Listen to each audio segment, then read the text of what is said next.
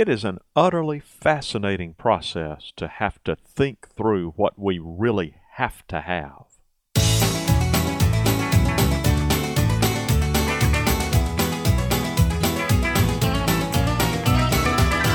Welcome to Longleaf Breeze, subsistence farmers using 3 simple principles, approaching but never reaching subsistence. It's gotta be fun while we're doing it, and we don't make all misstatements. And now, Lee and Amanda Borden. Thanks, Adrian, and welcome to our podcast of January 3rd, 2013. Happy New Year. That's right. First podcast of the year. And we do hope that you and yours had a wonderful beginning to this new year. Your statement that you just made makes sense in terms of what we're struggling with and thinking about these days. One, brought on by the fact that we're in the dead of winter, and today felt like winter as we walked. I'm sure somebody from up north would think we're silly because what was it, like low 50s, high 40s? It was really not that cold. No, but it felt chilly. But also we're in the midst of trying to design and price a PV array for our lodge and our barn here. And there's a little sticker shock going on there. It's expensive, but we've begun to think about, and therefore we may have to trim it down what we wanted to do. So the combination of sort of winter weather and doldrums combined with this, what do we have to do to, what would we really need in terms of power if we did not have the grid? That's all working together to cause us to reflect about what is essential in terms of food. What do we do to keep our food supply going? And we started out saying, okay, it needs to be essential for health and safety. Yeah, health and safety. But very quickly we move from that to other things that we consider essential. So that's really the heart of the conversation. Exactly. Because what are those things that really are not necessary for health and safety do we nevertheless regard as essential? And I think we'll get around to some of mine, even though you'd say, well, you don't really need that.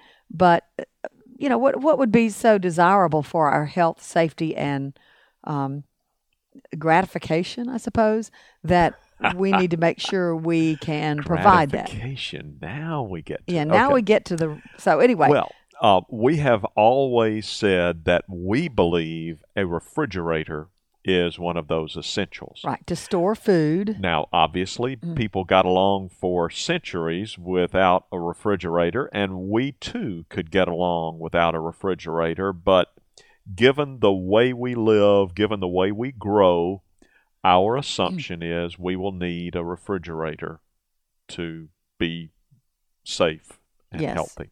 Yeah, I mean, a lot of the safety is, food safety is really a significant element here in all of this. And of course, for getting through the winter time or the time when you don't have as much food production, a deep freeze is invaluable. It is very helpful. Yes. Is it essential? We've decided it is to us. That doesn't mean it's essential to you. The reason we've decided that deep freeze is essential to us is that we do enough food storage using the deep freeze that it would require quite a change in our lifestyle for us to have to do without it. Yeah, and a lot of things that other people we choose to freeze, notably tomatoes. We don't can any tomatoes, but we do freeze them. And so when I want to use them in a stew or a salsa or something during the wintertime, they're available. So those two we're calling essential for us. Doesn't mean they're essential for you, but it means they're essential for us. Right. Now we move to the other things that we consider helpful, like ceiling fans. Yeah, to keep us cool. Even if we didn't have enough power for air conditioning, if we had enough power to run really good, hefty ceiling fans, we could stay pretty cool. And even there, we're probably talking about limiting sharply the rooms in which we operate those fans. So we wouldn't be talking about running 8 fans in the lodge. We might be talking about running 2. Yeah. something like that. Yeah. If you really had to limit your power usage. And then we start seeds as a part of our way of growing food here on the farm. And when you start from seed, especially if you're going to start in January and February, you better have a heat mat or some source of heat to get those seeds to germinate. And that heat mat uses a lot of power. Have we measured that? It's a power. Oh, yeah, it tells us how much it uses. Yeah. And so I won't say that the heat mat is essential for health and safety, but again, it's essential for the way we grow. You're not able to do it without the heat mat. Now, maybe you could use, maybe a greenhouse would allow us to minimize the use of the heat mat. Well, and I'm certainly hoping that. We plan to build a greenhouse in the future. And it could be that if we had a greenhouse in good shape, we could use the heat mat only on the coldest, cloudiest days. And I do know that if you have plants in a greenhouse and it's going to get cold, like below freezing, you need to have some kind of a heat source out there. But it could be that there would be a more efficient source of heat. I think we've got to be able to design a greenhouse that does not need auxiliary heat. Well, good luck with that. Then we'll try. But I mean, and normally I think we can. Yeah. I really, given that we live in central Alabama, I think we can design a greenhouse that will stay reliably above freezing. Because we don't have that many really cold days. Well, when we do, as we've noted often on these podcasts, here in central Alabama, if it's going to be bitter cold tonight, it's sunny today.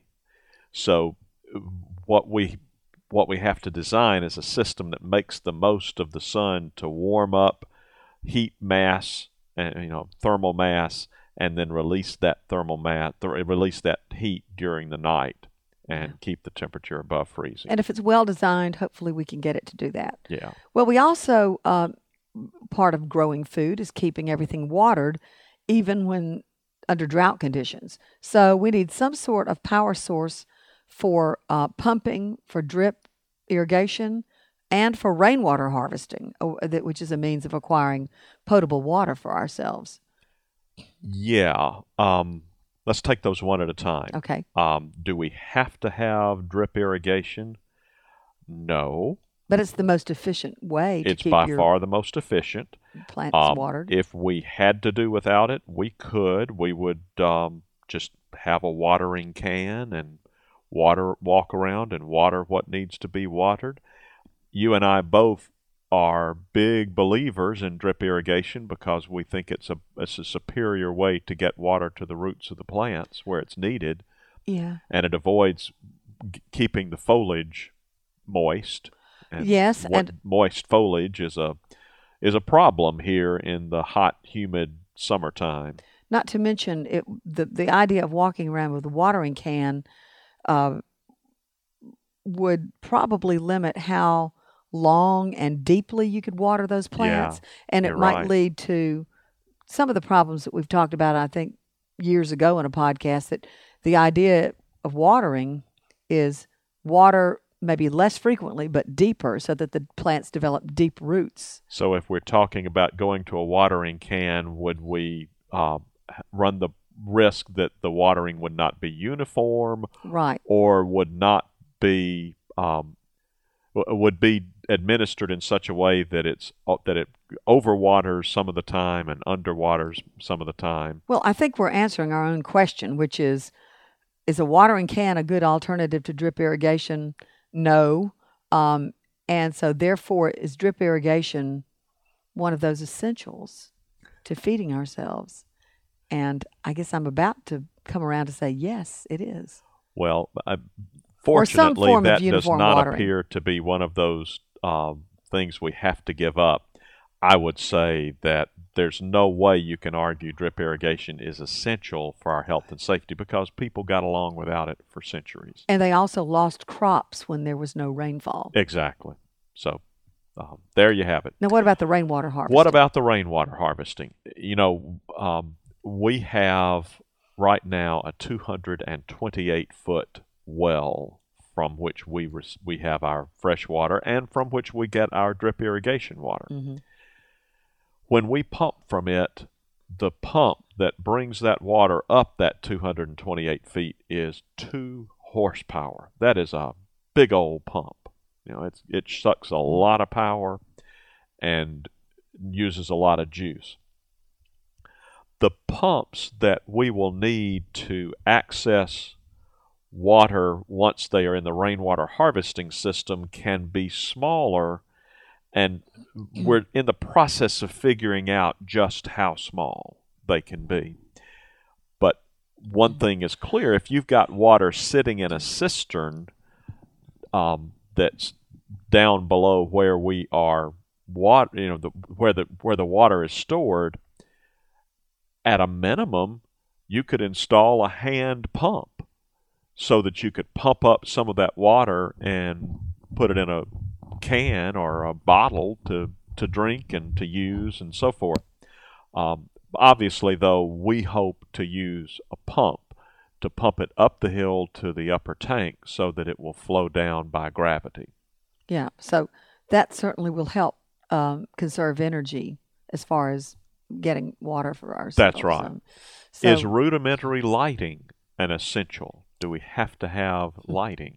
Well, sort of like the way you were pointing out about the people for millennia growing crops without, or at least for centuries, growing crops without having drip irrigation.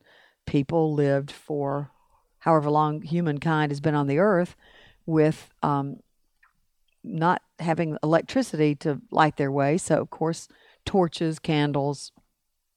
Or just going to bed when the sun went down. Yeah, living by the sun. But that means reading becomes an issue at night. Safety. I mean, I think that's a safety issue as well. Tripping over something in the dark. True. Tripping over the dog on the way to the bathroom. So I think there needs to be some sort of lighting. Now, solar battery-powered flashlights or using candles whenever you can. Of course, if we're beekeeping and we have our own hives and we have beeswax and we make our own candles, we could really be self-sufficient. And I do hope to do that sometime.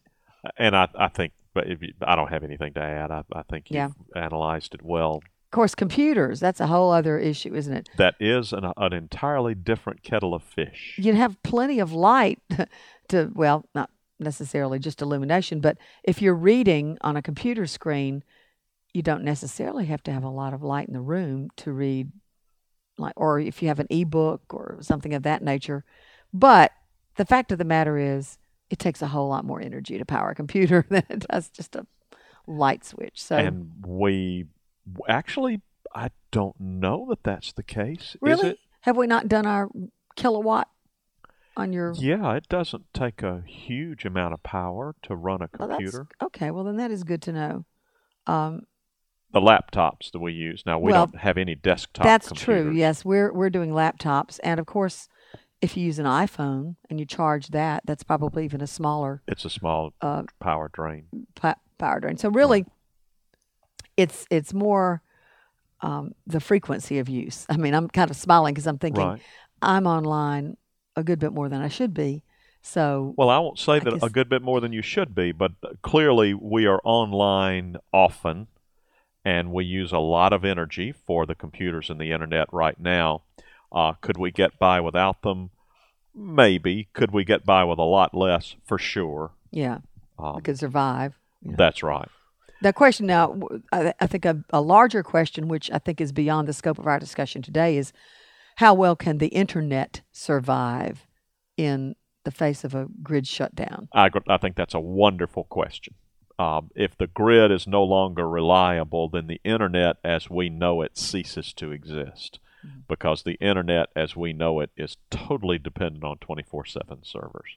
Yeah, so... that the internet being online almost becomes a moot point at that point. That's Boy, true. are we sounding like doomsday people. I'm sorry. I tell you, we kind are. of negative, but you too. I mean, I'm used to being the doomsday guy, but you're out over there saying, well, what if we didn't have that? I know. All right. Here comes the fun one. Yeah, television.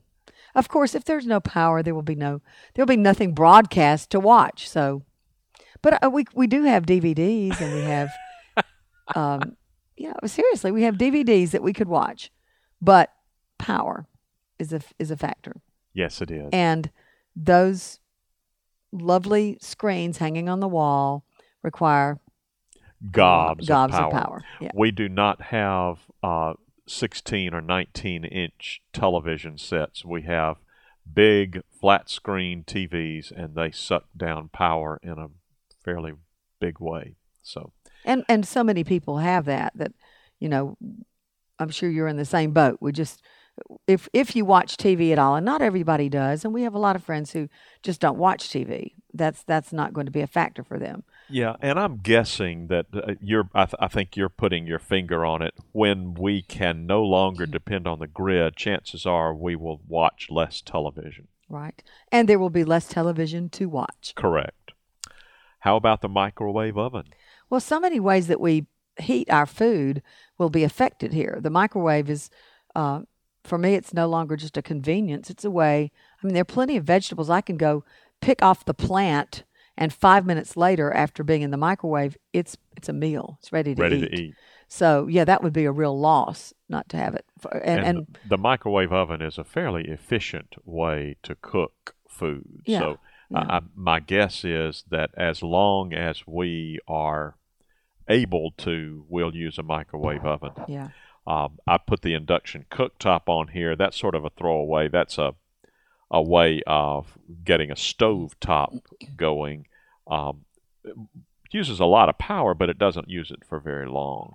Right. But let's skip right over that one to the really fun one, which is the coffee pot. Well, I've got to have my coffee. Although, again, I think if you have grid problems and no power, then if the transportation shut down, there may not be any coffee beans to grind into coffee because we cannot grow coffee here. I've had some friends say they had a coffee plant and they've tried it, but it's not grown in quantity, and I've not tried it, so I would not be somebody to say never say never.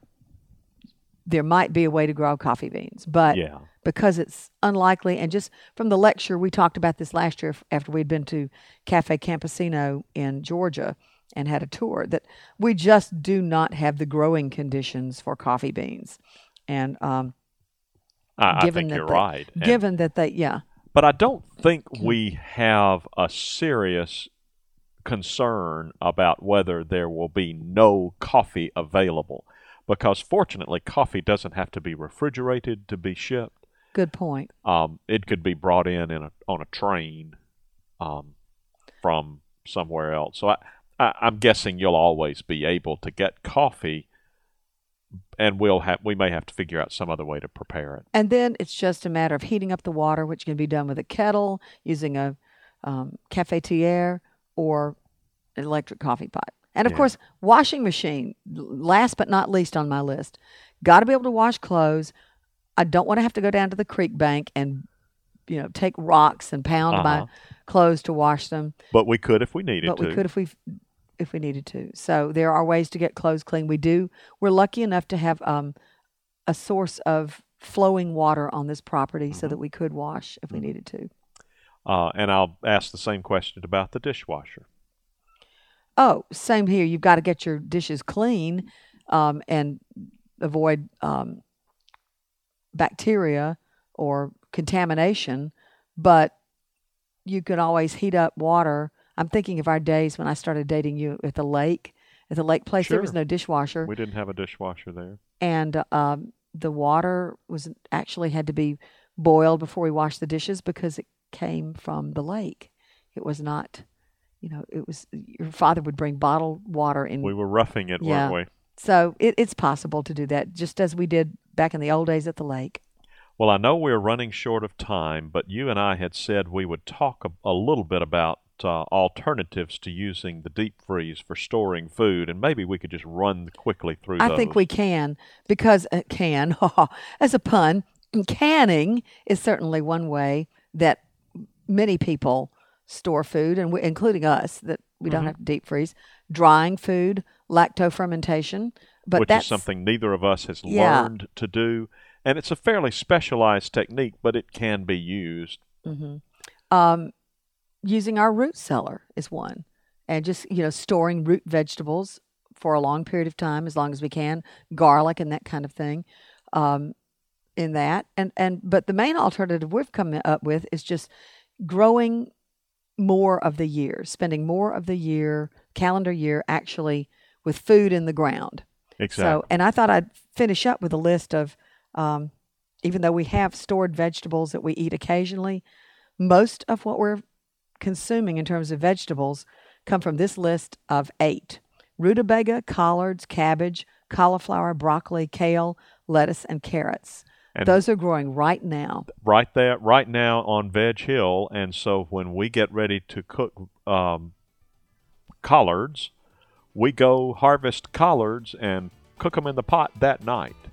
Yeah. So we don't have to worry about storing vegetables a lot here in central Alabama because we can grow so much year-round. All right. Well, that's all the time we have for today, but we hope that you have a wonderful week, and we'll catch up with you next time. You've been listening to Longleaf Breeze with Lee and Amanda Borden. You can call the farm at 334-625-8682. Send email to letters@longleafbreeze.com. Our address is P.O. Box 780446, Tallahassee, Alabama 36078. Visit us at longleafbreeze.com to learn more about the farm, to browse our archive, and to look over our planting database. You can also read the daily farm log and check in with Lee and Amanda. That's longleafbreeze.com. Thanks for listening. See you next week.